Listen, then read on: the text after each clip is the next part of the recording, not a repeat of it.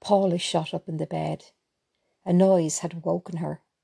For a moment she had no idea what it was. She now understood what was making it.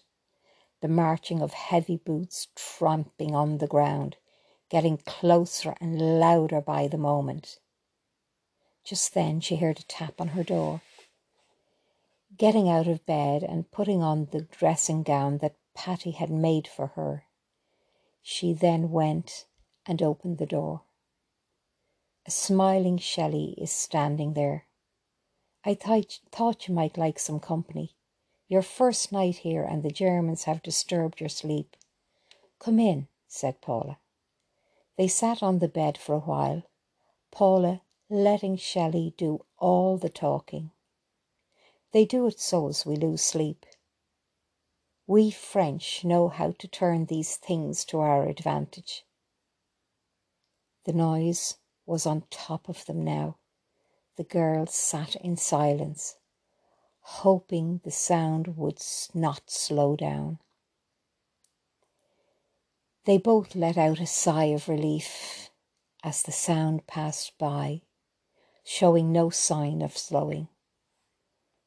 God help the house they're going to knock the door down of, said Paula. That we pray every night. See you in the morning, said Shelley, as she left the room to return to her own. I will have to be more aware. If we had been sharing the room, she would have known that I had no idea what the sound was when I first woke up. Next morning, Paula was up nice and early.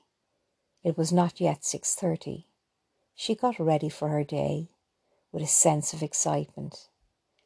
Today she would wear the dress Patty had designed for her. She had only worn it once before, the day of Patty's wedding, although she had not been at the wedding.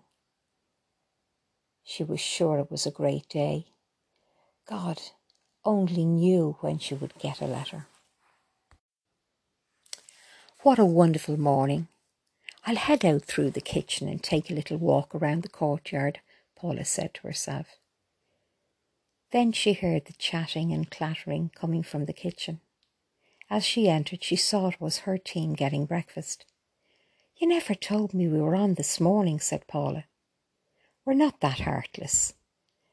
This is the third Michelle, and she's called Michelle. Ellie laughed. Michelle is cutting bread and does not look up at Paula.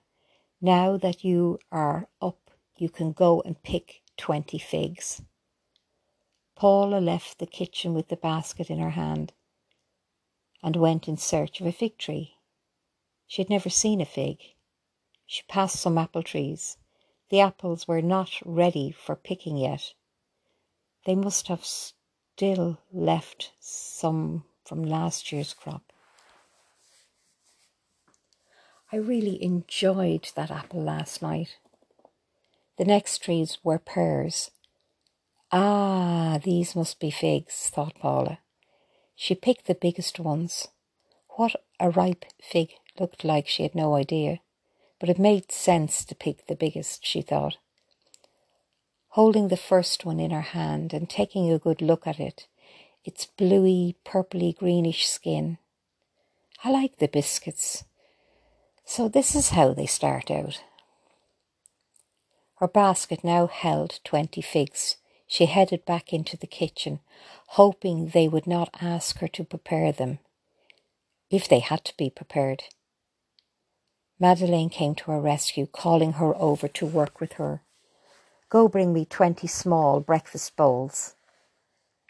Paula did as she was asked. Madeleine started to slice the figs thinly, one in each bowl. You will get a knife over there. You can help me slice. This I know I can do well, thought Paula. They were a lovely pinkish colour inside. Paula wanted to lick her fingers, longing to taste them. Now the cheese. Not too much. We are running low, said Madeleine. Then 2 rings of bread finished off each bowl.